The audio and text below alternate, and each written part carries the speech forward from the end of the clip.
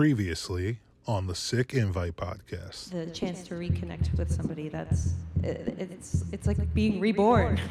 I'm glad. I'm going to take all the credit. I'm glad that we were able to do that for you. You're going to take all the Me and Ricky, we are going to take all the credit.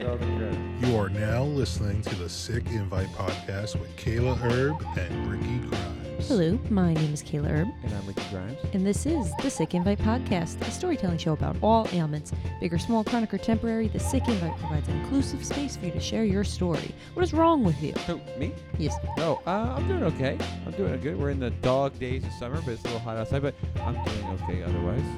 How are you? I am great today. You want to know why? Why is that? Because this is 1 year of Sick Invite podcasting. Is that, wait, what do you mean? Is this when the first episode came out is today? No, but this is the 53rd episode. So we have completed 1 full year. So it's 53 weeks in a year? There's 52 weeks in a year. So this is the, this is the start of the second year.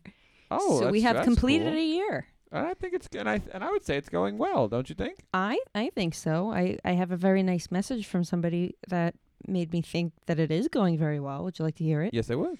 This is from our listener, Leanne. And she says, she sent us this on Instagram. She goes, "Hi, story time. I've been listening to the podcast religiously over the last couple months, and it has deeply impacted my practice as a nurse. Tonight, I have a patient who has newly diagnosed breast cancer and started on chemo weeks ago.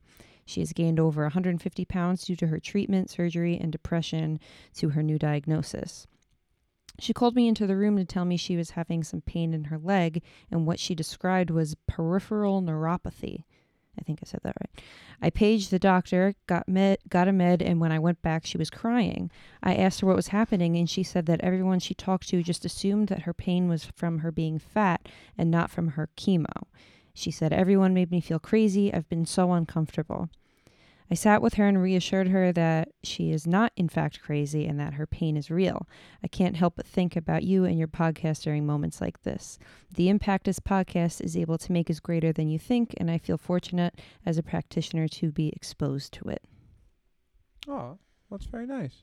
And that is our goal when we first started this show was to amplify voices and kind of normalize a lot of problems that are very common, but at the same time to raise issue to things that people might not pay attention to. And as we've evolved over the year in our advocacy efforts from this podcast, another goal of mine that I decided last week before she sent this in was to get more connected with medical professionals so that they can hear these perspectives, because I don't think a lot of this stuff is things that you can learn in school. So I guess we're already achieving that goal. I think so too. I think people are really getting a perspective, and they're hearing stories that they wouldn't normally see. And the reason being is because, when would you hear them? When would you hear about stuff like this? I mean, kind of an opportunity to do it. And I think we're hopefully presenting it in a way that's, entertaining, maybe the wrong word, but I think it's in a way that's, I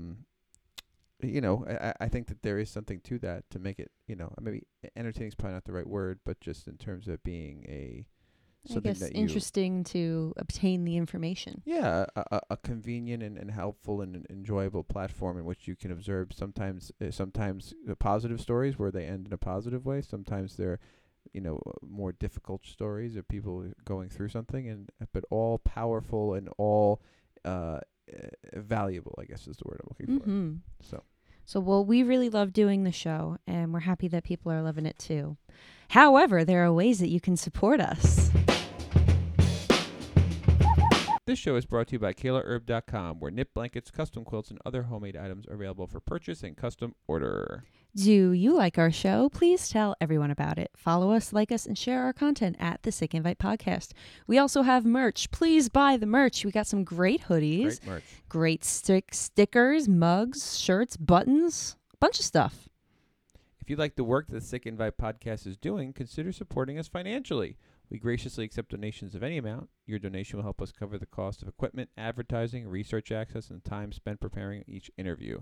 For $3 a month on Patreon member, a Patreon member receives a monthly gift, early access to all episodes, and bonus content. If you would like to make a one-time donation, you can do so through the module on our website, thesickinvitepodcast.com. Thank you.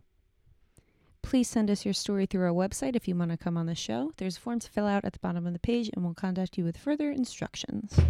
Okay, so we have our big Klaus Q&A, and you said you had a question for me from one of our listeners. Yes, actually, this question is from our guest Oh, that from our will guest. be on today. Yes. From our guest. Okay. So she wants to know if Klaus has a good cure for hiccups.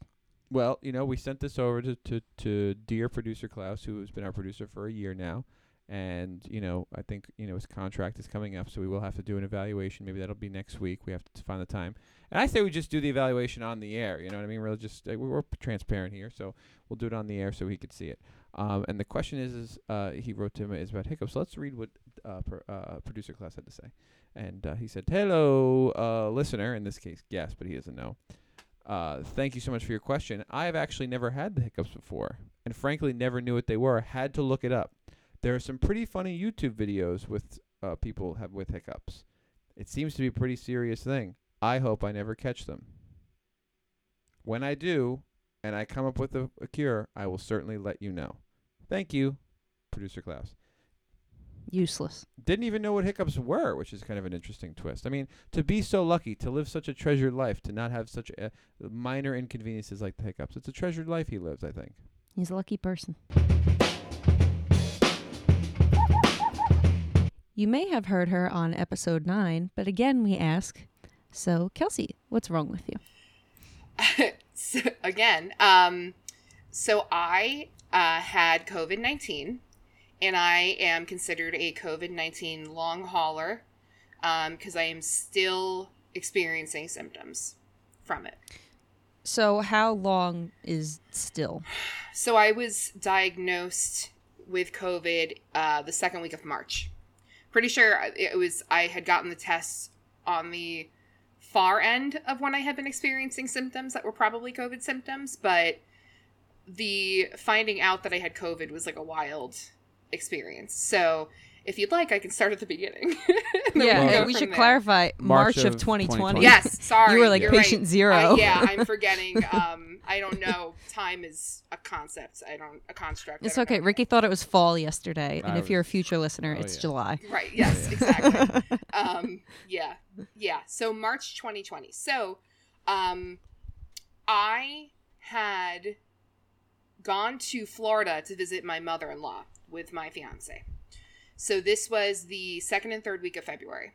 So we flew back on February 25th. Now, COVID was a thing that people were talking about at this point. Like, it had, there were rumors out of China and Japan, and then Italy was in bad shape at this point. The cruise line, that Japanese cruise line, I think it was. Was right. It was off the coast of Japan, I think, at one point. Right. But so we knew about COVID. And, like, my mother was already like, holy shit, this is going to be bad. And the rest of us were like, it's like all the other diseases that came and went, other pandemics, things that people thought maybe were going to get bad, but not, she'll still tell me to this day, I warned you. And I'm like, okay, I get it. Right. But so we were supposed to have gone on a cruise to Italy, which at the time that we were flying, so we were flying back from Florida. We were flying back from Florida. We were flying back on the 25th. At the time that we were in Florida, nobody was in masks. People were talking about it, and they were like, oh, this thing that's, out there, how terrible, glad we're safe. And we had reflected on the fact that Anthony's mom has wanted to go to Italy forever. It's like her bucket list is to go back to Italy. And so she has family in Palermo. And so she wanted to take a cruise where we flew into Palermo, took the cruise out of Palermo, redocked, and then flew back out. That was supposed to be that February, that trip, when Italy was in really bad shape. So we were like, wow, can you imagine if we were in Europe while this was going on? Horrible. How lucky are we that we weren't there? Flew back on the plane. While we were boarding the plane, people were coming onto the plane, some of them in masks. And we were like, wow, those people are really precautious. Like, no need for that. Like, but fine. Like, we weren't really judging them, but it just was kind of like a weird sight to see. It wasn't normal for our airports. And this was also my first time I was ever on a plane too. So I was like in the awe of being in the airport and the plane and everything. The entire flight back, either directly behind me or more than one seat behind me, somebody was hacking their lungs out the whole flight back. And I just remember being skeeved out generally by that. Like, just like, ugh, the air, gross. Mm-hmm. I don't know if I caught COVID on the flight. But if there was going to be a place where I was probably most exposed to it, would have been on that flight or in the international airport where there were a ton. It was Orlando International Airport. So, I mean, massive. So, I don't know. But that's sometime between then and the beginning of March, I started to not feel well. So, I flew back on the 25th, felt fine, was off the rest of that week. I think I might have gone to work on either Thursday or Friday of that week. I can't really remember. But then that Friday, I went to dinner with Kayla and could have picked it up there. Luckily, you didn't get sick, but I could have had it and been talking to you over dinner and you didn't get sick. So I don't know. Right. But then it was that following week, I went to work the entire week. Went to work full time in an office with a bunch of other people, had in-person meetings with really important people. And the entire time I was sick, but sick in a way that did not make me think COVID. I had the worst, intestinal and gastric issues, just painful, crampy, uncomfortable, gassy, upset stomach. And it would be like I'd get a period of the day like that, and then I would be okay the rest of the day, but just generally felt shitty. I was having night sweats, and I couldn't figure out what was going on. I'm not the kind of person to run to the doctor if I'm feeling sick. If it's really bad, I'll go. But otherwise, I pop some Advil, take a nap, cold shower. I'm more of a try to fix it by myself before I'll actually go to the doctor, for better or worse. But I got so bad to the point where I actually thought it was something like gynecological. I thought that something was wrong with my uterus, or I couldn't tell, but that was where my pain was, and a lot of my discomfort was coming from that general area of my body. So I remember you asking me all of that. Yeah. It was totally not COVID. It wasn't COVID. I mean, it was. I didn't think it was. At the time when people were first warning, the general public in our area of the country about illness, that was not one of the original symptoms. Nothing about your stomach. It shortly thereafter became something to look out for. But I wasn't taking my temperature. I assumed that my sweats were, again, something that was coming from my illness, not that I had a fever. I didn't have a cough or a sore throat or sniffles or headaches. It was all in my abdomen. So I made an appointment for a gynecologist, and I have bad luck with gynecologists. I just don't like them. I don't end up having a relationship with one, which it would be better that people have good relationships with their physicians. I've just never lucked out. Anybody listening, if you got recommendations, hook me up, but I still don't have a gynecologist. So this was a random one that I found that had decent reviews online. They were able to take me in. That was Monday the 9th that I got the appointment for. So this was Friday or something that I made the appointment. Saturday I felt okay. Not great, but fine. Sunday I woke up with a cough. And I was like, ugh, gross, great, a cough. I'm getting a cold on top of all these other symptoms. Again, did not think I had COVID for whatever reason. Was just not giving into it. It wasn't in our area at that point, as far as I knew. So Sunday, the cough came and went. I woke up Monday and I didn't have the cough anymore. I felt relatively okay, other than my still discomfort, still not sleeping well, still having the night sweats. Go to the gynecologist. The girls at the front desk took one look at me and shut their little windows and backed up and started asking me questions about, have you had a cough, a fever, etc. I must have looked really bad. I just looked at them and was like, no, because I didn't at that point. I didn't think that I did. So I told them no. The doctor came through, was like, she said no, relax. They took my temperature. It wasn't alarming at the time. So I went ahead with my appointment. They took blood work, they did scans, whatever. They didn't find anything abnormal except weird numbers with my liver numbers, whatever those numbers are. I don't remember. They said that they were high or something and that I should probably follow up with my physician. So I said, fine, whatever. That was Monday. So I went back home, relaxed, went to bed, was going to go to work on Tuesday. I woke up Tuesday and I couldn't breathe. Could not breathe. Shallow breathing, couldn't get a deep breath, panicked. Anthony had already gone to work. So I got out of bed and I found my mom in the house. And I'm not somebody who asks people to take me to the doctor. I'll just go myself. I'll drive myself to the urgent care unless I don't have a limb or something. And I was like, you need to take me to the urgent care. Something's really wrong. So we pull up at the urgent care, and they had just put tents outside that they were swabbing people first for the flu and then sending you back to your vehicle while the flu culture does its thing, and then letting you know if it was the flu, they're going to send scripts in. If it wasn't the flu, which mine wasn't, they took you back in for a COVID test. So I got swabbed, went back and sat in the car with my mother in a tight space, coughing and feeling like gross. Went back, got the COVID test, and then they were going to send me away at that point. And I was like, you don't understand. I can't breathe. Like, I feel like I'm going to pass out. This is really bad. So she took pity on me because they weren't letting people in, and they didn't want anybody near any of their equipment or anything. She took me in the back because they didn't want me walking through. I guess they just assumed that I probably had it, and I did, so they were right. But they put me in for a chest x-ray, and I had developed bilateral pneumonia to the point where they told me I had to go to the hospital, like, overnight. I mean, I had a little bit of a cough on Sunday, but I did not cough at all on Monday. I didn't feel any lung issues. By Tuesday, I woke up, and it was that bad. They said something about your blood oxygen numbers, and do you want, you can go from here to the hospital, and I just said no, because at the time, the hospitals were starting to get bad. They didn't get really, really, really bad until like April, like early April, a couple of weeks after I was sick, because that's where our spikes really happened. But even then, I was like, they just sounded like a war zone. I still didn't think I had COVID, so I wasn't going to go to the hospital and catch COVID. Right. So I declined and I went home, and they said that they would let me know about the COVID test. It could take anywhere from 4 to 7 days to get the results back. But they were going to give me antibiotics, hoping that the pneumonia was a bacterial pneumonia as opposed to a viral one. Sent me home with the meds. Also said I had to monitor my blood oxygen. If my blood oxygen fell below a certain number, I don't even remember what the number was anymore, I had to go to the hospital if it fell below a certain number. So we got a blood ox. I had my little baggie full of crap that I kept on my bed with me that had like my medication, my thermometer, whatever. How do they do the blood oxygen? What's the test? What do you do with So that? mine was like a clip on my finger, which is usually what they do in the hospital. It's like an infrared. Oh, yeah. Yeah, and then like some of the watches will have it too. Like I know that like the newer Apple watches have a blood oximeter in them. I don't know how accurate it is. I see.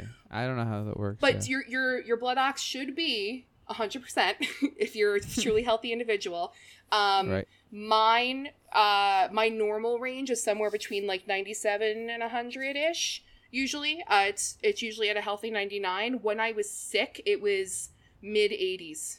And they were like, if it hits 83, you gotta go. So luckily I was able to maintain a level that I was okay. The urgent care doctor called me later that day and asked, did you go to the hospital? And I was like, no. And she said, why? And I was like, because like nobody can make you go to the hospital, but she was deeply concerned. So she was like, well, you should go. I can't force you to go, but you should go. And I'm like, okay, thanks. Hung up. Not going. The following day, she called again. And now this is somebody who's working in urgent care and is probably swamped with all the people coming to get tested for COVID and who are generally sick. And she's taking time out of her day to call me because she's that worried. So she was very nice, but I just didn't go. I just didn't feel like I could go. So then, several days go by. At this point, my family, once they got me tested for COVID, we already started to separate ourselves and not be around each other too much just in case it was COVID. And the whole time I'm still going, I'm sure it's not COVID. I'm fine. Like, why would it be COVID? Nobody else. It's like, what are the odds? Yeah, nobody else in this area has COVID. Like, we're fine. Right. So, and at the time I didn't know, like, okay, anyway. So at the time we didn't know. But like, the entire time that I had been like night sweats and feeling horrible and waking up like uncomfortable, whatever, Anthony, my fiance, before we got married, we were sharing a bed, but he was there. I know. Oh no. Sin. I know. So living in sin, he was there the entire time. He slept, and we're big people, and we shared a queen bed. We touch all night when we were in that queen bed together. So like the fact that he never got COVID. He never got COVID. And yet he was like practically on top of me the entire time that I was extremely sick and we didn't know anything. So, that's wild. I don't know why that happened. But He eventually moved into the basement. My brother got his room, my dad got my parents' bedroom, and my mom stayed in the living room. And we started to already like mini quarantine ourselves inside of our own house, just in case. Luckily, we did. Unfortunately, my mother was already compromised. She had been like sitting with me every night that I was uncomfortable and drove me to the doctor and was like right there. She's the only other person in my household that got COVID. Everybody else was able to get away with not getting it. But she started to not feel well with the same way that I didn't feel well. Completely fully gastro, no lung issues or anything at first. But as soon as she recognized that she was falling into a similar pattern, she started to quarantine herself away from everybody. By that following Saturday, I got the call that I had COVID. The urgent care again urged me to go to the hospital. I said no again. In hindsight, so stubborn. In hindsight, I survived. However, could have been the worst decision I ever made. I'm grateful that it wasn't, but I recognize the weight of that decision and that it was really risky on my part, especially because I had got so sick. I got so sick to the point where I literally thought I was going to die at home. So, well, let me ask in terms of what the idea being is that they were afraid you were going to have such difficulty breathing that you would need to be in a hospital in order for them to provide some sort of assistance in that way. That was the concern? That was the concern. The concern was that I was not able to monitor my vitals the way that a hospital would be able to, and that they would have the resources in the event that my blood ox dipped so low that like I went to a cardiac arrest or something. Right. I'm just gonna arrest. Like it's just gonna happen. There's nobody that's gonna come and help. So that I think was their primary concern. They were doing their due diligence as medical caretakers to advise that I do that. I was so terrified of the hospital situations, and we felt like we had equipped ourselves enough to handle it. However, had I gone to that 83%, I think it was 83 or 85, had I gone there, I would have gone to the hospital, but I was able to monitor myself in a way that I felt was safe. And after she gave me the antibiotics for the pneumonia, I got better. I got like a lot better before I got the call that I had COVID. So I was like leaving my room a little bit more, hanging out in the basement with Anthony because that's where he had moved to. Like I was playing video games when I got the call that I had COVID, and I just froze in the recliner in my parents' basement like, I have COVID? What? Like it just seemed so, it didn't. And so I looked at Anthony and I was like, I have COVID. And he was like, you do? And I'm like, yeah. And then my parents had been upstairs. They heard me get the phone call, but I didn't go to them right away. And my mom was like, what? Do you have it? And I'm like, I do. And it just became like ground zero. It was like everybody go to their corners, lock up, mask, gloves, everything. They had started, my parents started to stockpile like masks and gloves and Lysol, whatever they could originally in the pandemic. Eventually we stopped being able to get anything. But luckily I think that doing what we did to quarantine even before getting that phone call saved other people from getting sick in my house. We also stopped going to work a week before, a few days before New York State shut down. Like Anthony stopped going to work. He called his job and let them know Kelcie was tested on that Tuesday the 10th.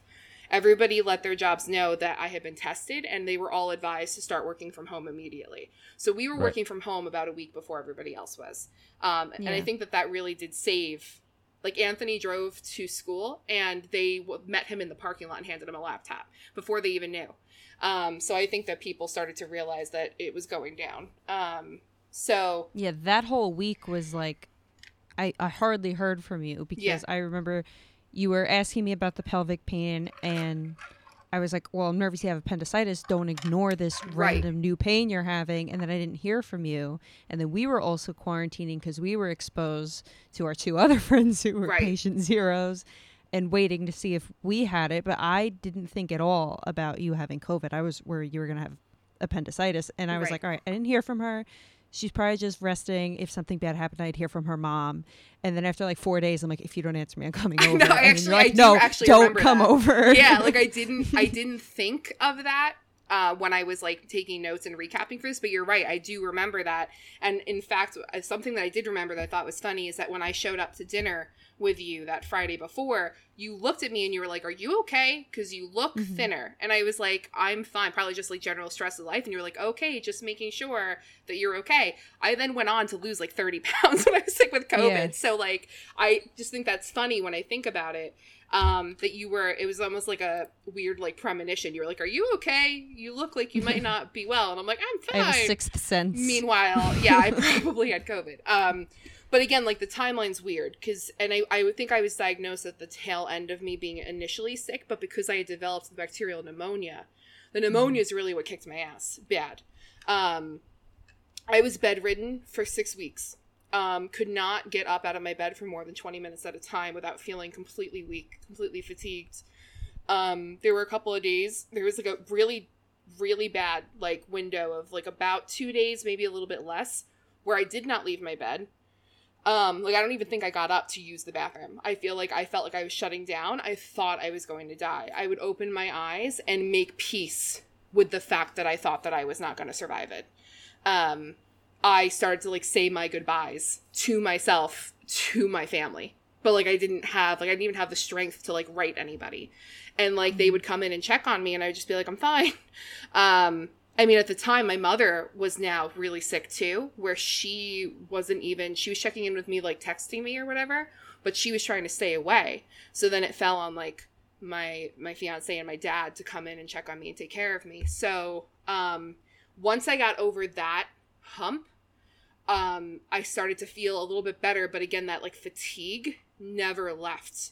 I mean, I still am experiencing bouts of fatigue that I am privileged enough to have not experienced prior to this whole thing, but I never was the case that I felt like I would wake up in the morning and then not be able to actually get out of bed because I was so deeply in my bones exhausted, and I've never felt that before. And so I can't even, like, the perspective of that coming from being a fairly healthy individual to now suddenly experiencing things like that people with chronic illness experience, you know, potentially for most of their lives, was a bizarre thing. But so I was really, really sick. It was mostly the breathing, the pneumonia, the fatigue. My appetite was weird because I couldn't taste anything for at least 6 weeks. It was only the tail end of the 6 weeks that I started to be able to taste some things.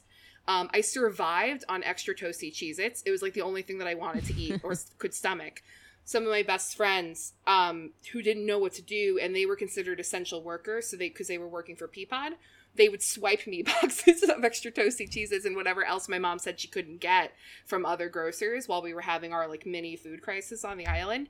And they would do like drive-by drop-offs and just drop me, even if I didn't ask, they would include a box because it was getting me through. For my mom, it was red Doritos. It was just such a weird thing. Like it was like she couldn't stomach anything, but they were hitting the spot where she was at least getting something in if the medicine was making her stomach upset. It was horrible. Like these are not wellness foods by any means, but they were just what was comforting on a level that we felt like we were surviving with them. What was the medicine that you were taking at the time? What during that 6 weeks? It was just antibiotics. Yeah. Probably heavy duty ones though, right? So for the bilateral pneumonia she had prescribed, I was taking 2 pills. I unfortunately don't remember exactly what they were, but they were 2 different kinds of antibiotics to target the infection depending on what they thought it might have been. But it was all like, all they did was an x-ray. They didn't do any sort of like culture or biopsy or anything. I don't know how pneumonias normally, I think that they normally are either like, it's either bacterial or viral. So here's some antibiotics. If you're going to get better, if it's bacterial, if you just start to get better over time, you kicked the virus, but otherwise.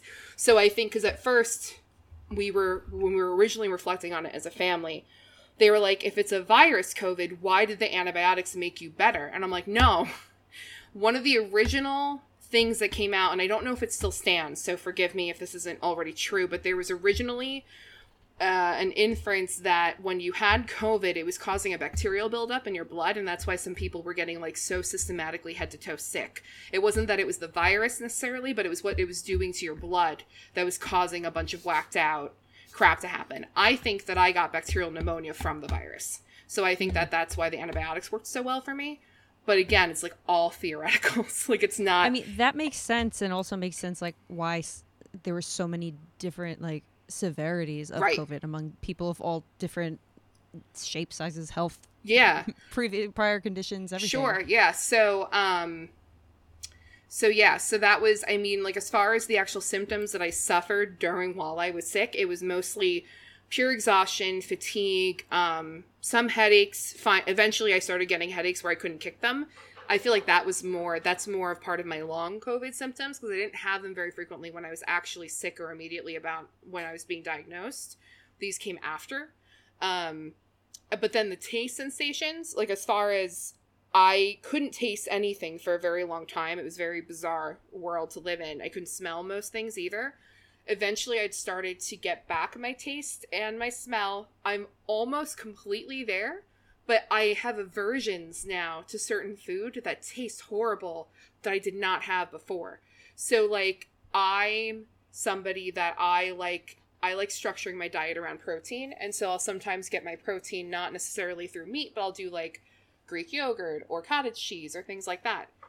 Dairy products taste like shit now for me, and they didn't before. I'll still try to stomach them and I'll do certain things to them, but they are actually in their pure form gag inducing for me, and that's not at all what I had before COVID.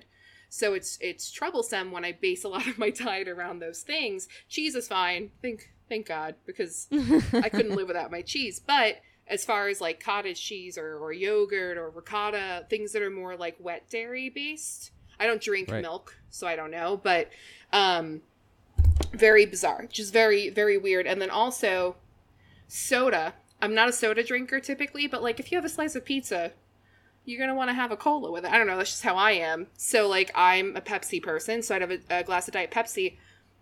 With Diet Pepsi, lettuce, and raw tomato, I get what almost tastes like in the back of my nose rubbing alcohol. Oh. And that is from COVID. That did not happen before COVID, and I still have it to this day. It was worse just after COVID. It's gotten better over time, but still, like if I open up a can of a Pepsi, if we're having certain food that I want to drink it with, I'll forget and I'll go to sip it and I'll be like, oh no, I can't. And not even like good alcohol. It's not like it's a nice vino. It's like rubbing alcohol. It's like, it's a really stringent, like medicinal alcohol, almost like when you walk into like a blood center and you can smell it because they're using it, or like a doctor's office. Sure. That scent and flavor, and like the back of my throat, the back of my nose. So the thing with the senses, though, and again, I don't know nothing about nothing, but do we know if that's a thing with your brain, or is more of just like your actual like your nose and mouth type deal?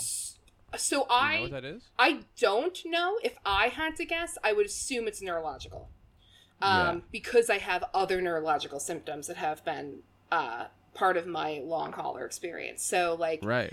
In addition to certain sensations I will feel, and I don't know if they're circulatory or if they're neurological, and any since having COVID, any like doctor experience that I've had has not been able to pinpoint it either. But I've had all of a sudden I'm getting like vibration sensations in my legs, and not in like I don't know if it's circulatory or otherwise. I do have edema, and I thought maybe it was related to the edema, but it doesn't seem to exist at the same time as my edema flare-ups.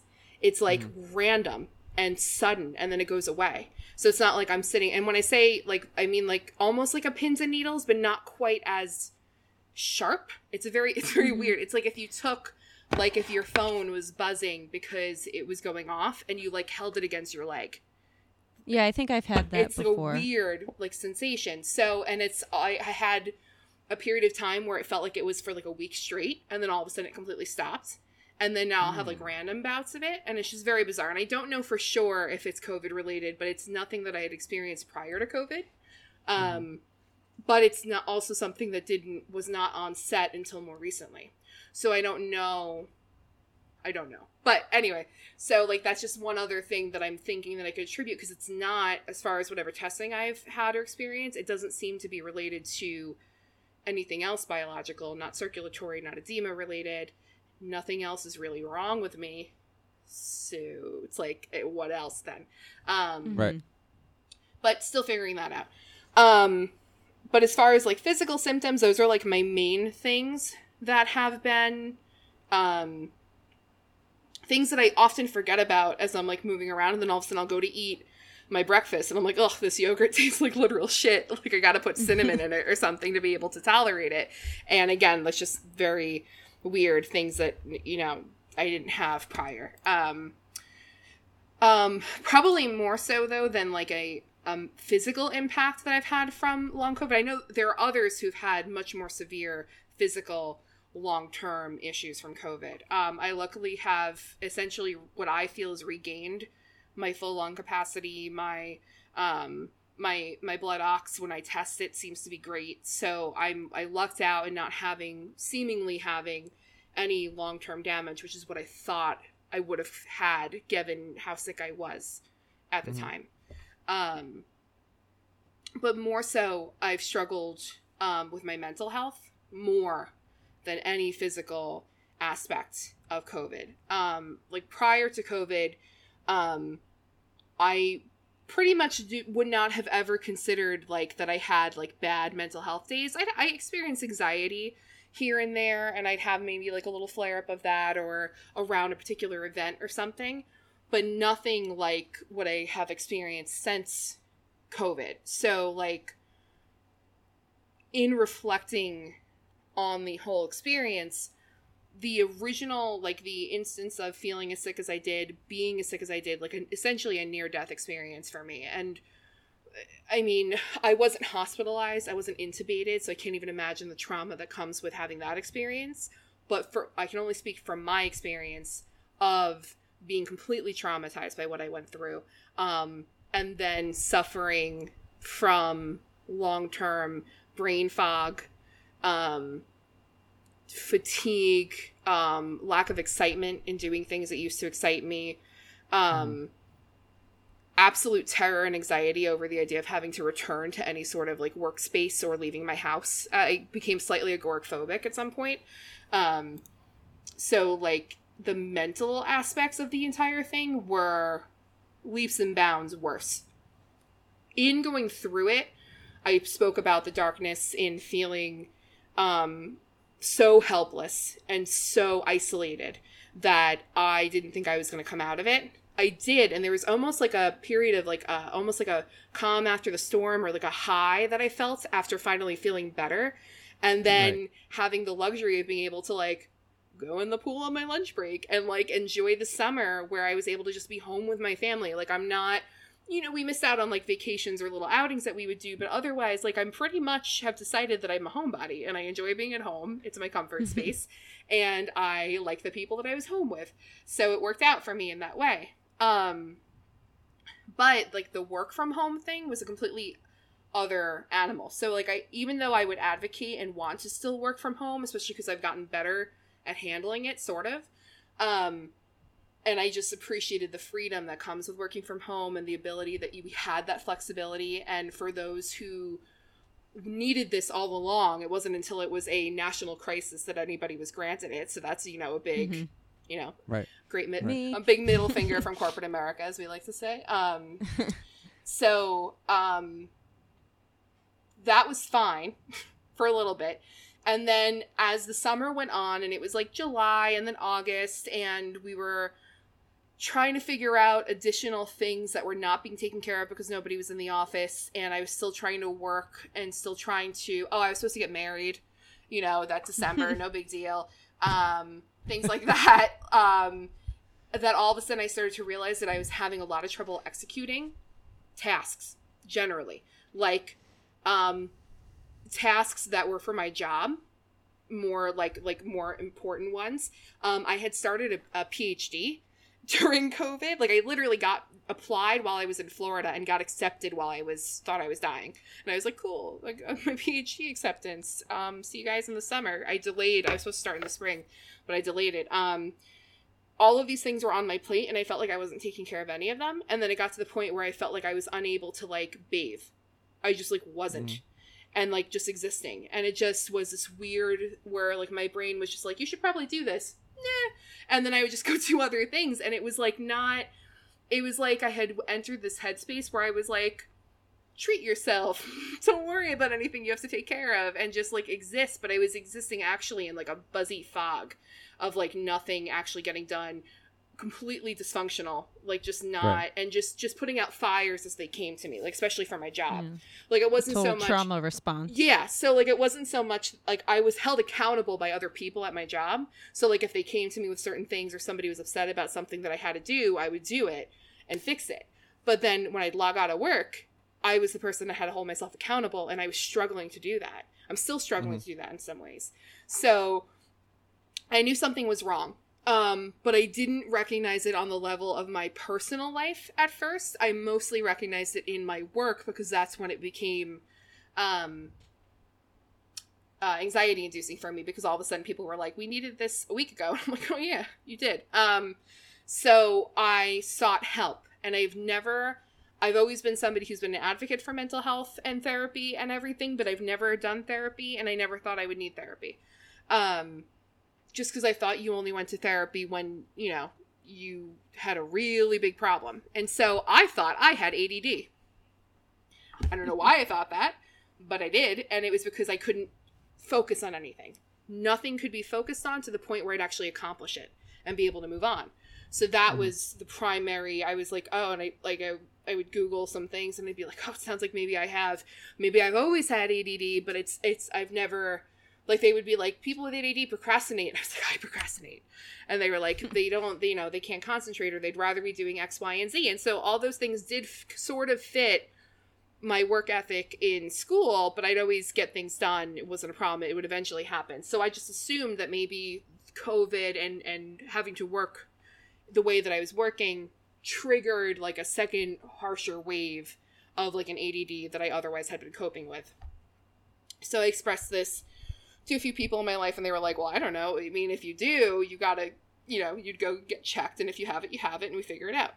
So I went, and I got hooked up with a really great therapist, and I had a couple sessions where I just very manically expressed everything that had happened to me over the course of the pandemic and just prior, whatever. And he was like, he was really funny, because he was like, well, I don't think you have ADD. It sounds more like you said, it's a trauma response.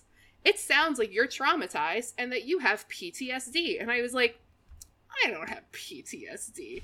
PTSD is for soldiers and people who have seen shit, right? So like, I don't know. It just wasn't something that I considered at all. And I felt like to claim a PTSD diagnosis was almost to disparage or insult those who had been through worse and had that diagnosis. Right. Like I can't even imagine what it would be like to be in the thick of literal war and then come home with that diagnosis. I didn't feel I had been through that. However, upon some reflecting, we can reflect upon just remarks you had made earlier about, your condition. It seems very understandable, right? Exactly. So, like, after a few weeks of therapy, I started to come around to this idea and agreed eventually. Not that I had to. He pretty much was like, this is what you have. Right. And so things that I thought were presenting as like an ADD or a depression were actually presenting as PTSD, which was being triggered by feelings of helplessness and isolation, which when you're continuing to work from home during a pandemic, you can't really feeds it. Right, you can't really get away from. So it became this world that I was delving into now where I was like, whoa, I didn't see that one coming, and then proceeded to try and like seek out support for that aspect. And this is on top of, so now this is a PTSD diagnosis on top of all the other neurological symptoms that I'm dealing with, on top of the brain fog, on top of the, small bouts of depression that I was having, where I was not, like, I've not been diagnosed with, like, a chronic depression or, like, an actual, like, medical depression, but that kind of exists within the sphere of everything that I went through and everything that I was struggling with. So after having that diagnosis happen and then having continued support from my therapist and expressing my struggle. I don't like to share struggle up, and now I do it all the time. I come on podcasts and talk about it. But before that point, it was not something, and I didn't think of myself as somebody that felt, I guess, not like you can't talk about your struggle. I've always been somebody that felt like we should talk more about our struggles and be more open about things.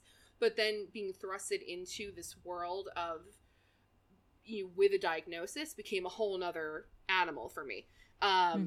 So, we both like disclosed our PTSD to each other at the same time. It was like in a whisper. It was like, I was diagnosed with this, and you were like, me too. It was like very close to each other, but like reframing trauma as something that can happen on a much quieter level than what we're used to PTSD being associated with, helped me better have compassion for myself and potentially others that were going through it as well. So that was wild. That was a wild experience. And then, like, I'd like to be able to be like, I did X, Y, and Z, and now I'm good. I'm not. That's not how trauma works. And I just this past week had therapy on Tuesday and went into therapy. I had come off of an anxious weekend and I couldn't pinpoint. I felt like I couldn't. My frustration was I felt like I wasn't doing things right, but I couldn't figure out why. And I couldn't figure out how to make it better. And when I say that, I'm talking about like not being able to, again, execute certain things at my job or personally for myself or keep my house clean. Things that I was recognizing almost like a fly on the wall, almost like from a bird's eye view that I was recognizing were going wrong, but that I had no way, like I was completely just observing. Even though I was living it, it felt like I was not. And that I was just watching it all happen. So I was like not telling him this for some reason. Like, I don't know. But I was like, he's like, how's work? I'm like, work's fine, I guess. And then I was like, well, I wasn't getting to these things and I still haven't. And then I was supposed to organize this part of my house and I didn't. And I just kept like saying, and I'm like, I was a week behind on my schoolwork. And he was like, well, what? And I'm like, we essentially decided that he feels like I'm experiencing some sort of burnout. But the best analogy that I could come up with, and I feel like what makes me feel like best explains on a metaphorical level my trauma response, is that I'm standing in the middle of a storm, a tornado, a hurricane, whatever you want, that I'm in the eye of it. So in the eye of it, it's calm. I look fine. In the vortex of the storm, in everything that's spinning around me, are all the things that are my responsibilities. Everything from the things that I need to do at work, to the things that I need to do at school, to the wedding I'm still supposed to be having that got moved, to my basic needs, like feeding myself and drinking water and going to sleep on time. I stand in the middle of the vortex, and when I wake up in the morning, I throw my arms out to the side and I try to grab whatever I can and then struggle to pull them back close to me, handle those things to the best of my ability, and then it's time for bed. And so existing that way every day for a year and a half is exhausting and troublesome. And I have good weeks. I have 2 or 3 weeks at a time where I've suddenly gotten back into the flow of being productive and being able to execute a bunch of things. But then I have a week like I had last week where I felt like I did jack shit. And I'm sorry about the language. But I just all of a sudden it takes me experiencing something like I really missed a deadline for me to wake up and be like, oh, I'm really not doing things the way that I feel like I should be doing them. Like it's hard for me to recognize it when I'm in it. So that is part of this lingering PTSD diagnosis where I'm suddenly still dealing with some of the things that are left over. We're not back at work full time yet. So when I have weeks where I'm home more often, I tend to find that I'm back in this snow globe of chaos and isolation that I feel like all of a sudden I let things get away from me. But the mental aspect of this has been much more harsh in the long haul of COVID than otherwise. And like, if I did not disclose in detail all of this, you would have no idea that this was a struggle. And like, you'd look at my life and the things that I'm doing, and I'm very good at executing things on a surface level where it looks like I'm handling all of it. So like my job doesn't know that I'm struggling on this level, because I don't think it's appropriate for me to like kick in my supervisor's door and be like, listen to my struggle, because we're all dealing with it. Like, it's not, I'm dealing with it on a personal level, but we also experience a global trauma, and there's a lot of people that are feeling some of the same things that I'm feeling, even if they're not seeking help for it or experiencing therapy that's helping them try to get through it. So I feel like that I have no idea how much of that my watch is recorded, because I looked down and it was like, Siri was like, sorry, what? I'm like, never mind.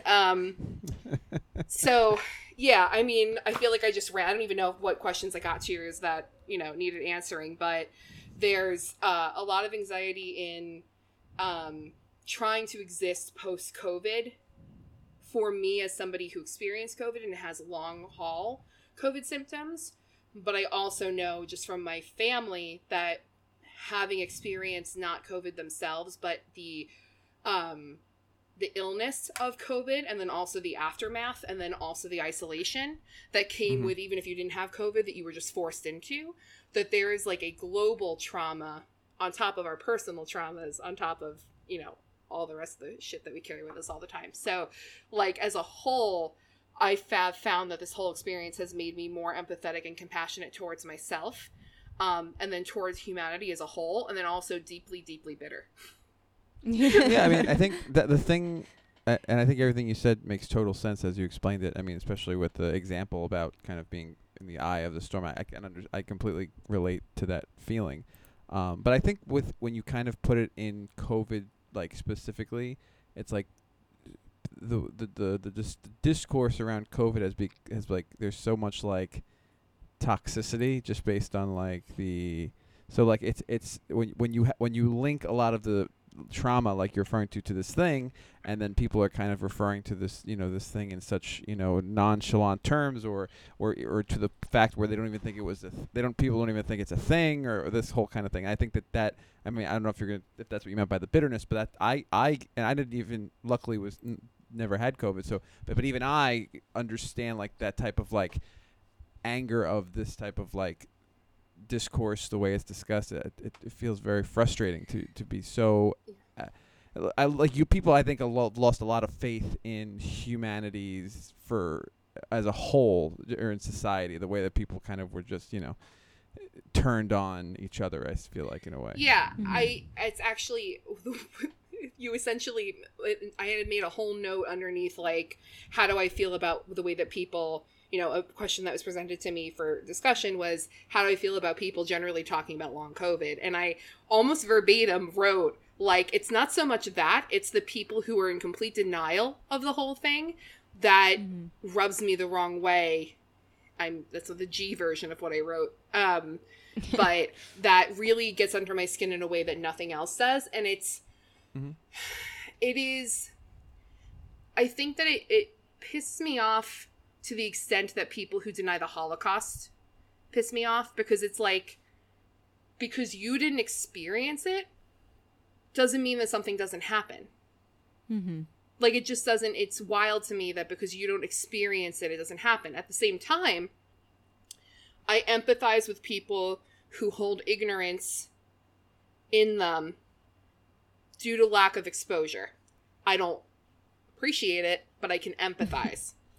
Right. So for me, like, the problem is that if you're somebody who's denying that COVID ever happened, yeah, like, there were just trucks full of dead bodies in New York City when the hospitals were overrun as a gag. Just kidding. Yeah. Like, that, like, you know, I can't even imagine the trauma firsthand. Like, we know so many people who are nurses and who work in hospitals. The trauma that I can't, like, I think that part of, you know, I don't know if at the time I was thinking this, but part of my staying out of the hospital while I was so sick was just going to end up being another traumatic thing on top of what I was already digesting, all the trauma that I was dealing with. So I can't even imagine, and I'm sure that most of the people that we know that were also nurses at the time probably got it also. And so now they're dealing with watching death every day or severe illness, then having to take time off from that job in order to deal with their own illness, not sure where that was going to go, to then just go back to it. Like, can you even imagine? Like, oh my God. So, like, I feel like for the people who deny that COVID is a thing, who think that people who still are experiencing symptoms that are, you know, that they're just like dramatic or part of some sort of like leftist cause to get people vaccinated with 5G in their bloodstreams. Like, right. I feel like to them, how dare you, given all like I think that's such a slap in the face for all of the healthcare workers and all of the, you know, the grocery workers, the people that were trying to keep things running and functional so that we could exist as a society during that time.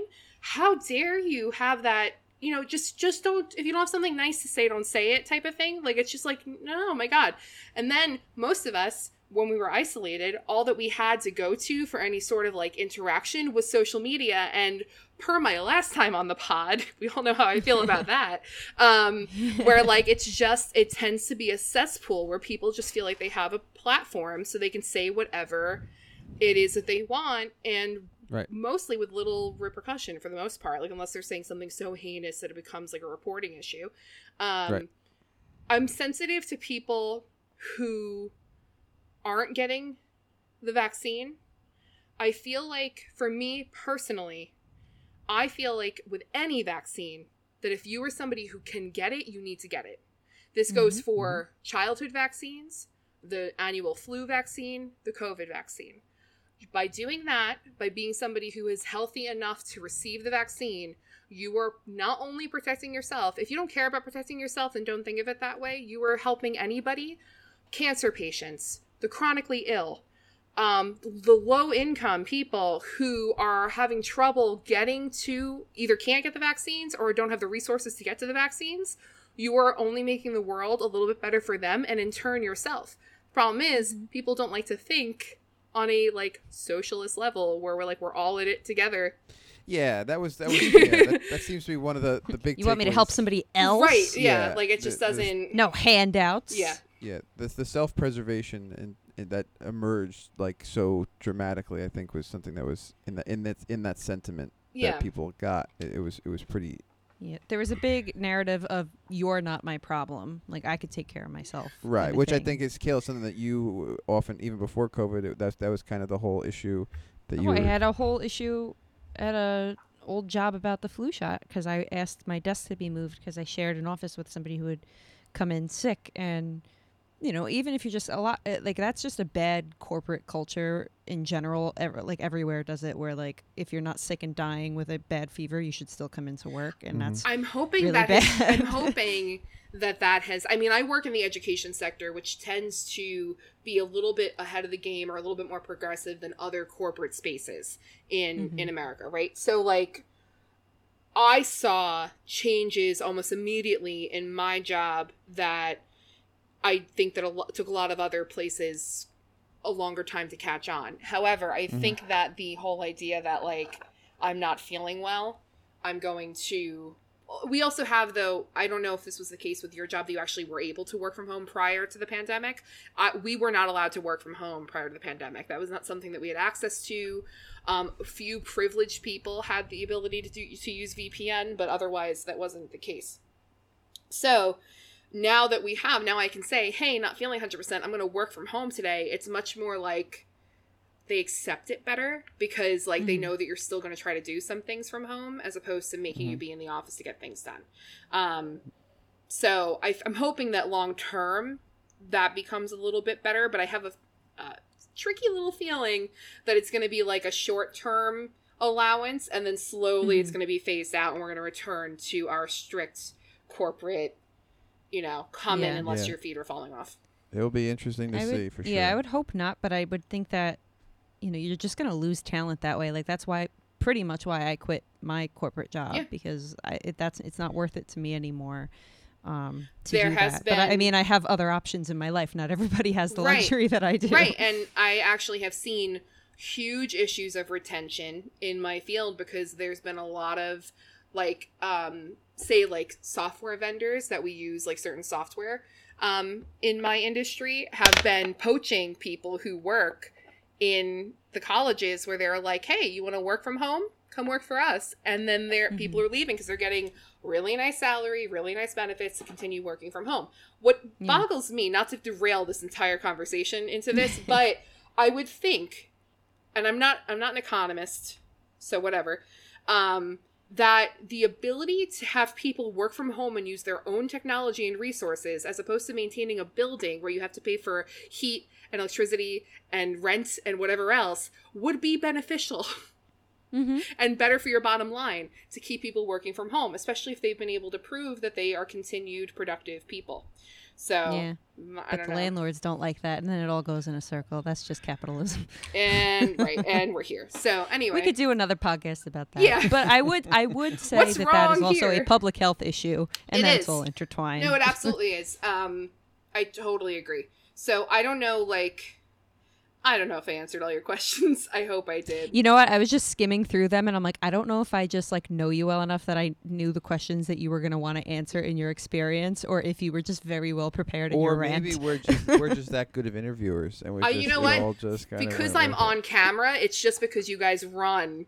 No, I would say this anyway. You guys run in a incredibly well functioning machine here. So the questions that I was given covered, pretty much everything that I would have discussed otherwise. But I mean, I think that there's something to be said about this is my experience as an individual, as Kelcie, as me, with COVID.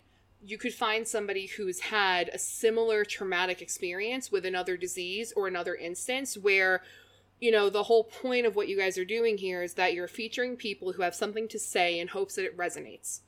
And purely based off of your following and the work that you're continuing to do and the people who were eager to write in and participate, it's working and you're doing really great things. So I'm just grateful to, have a platform to discuss this, because where else am I going to go? I got 3 followers somewhere. So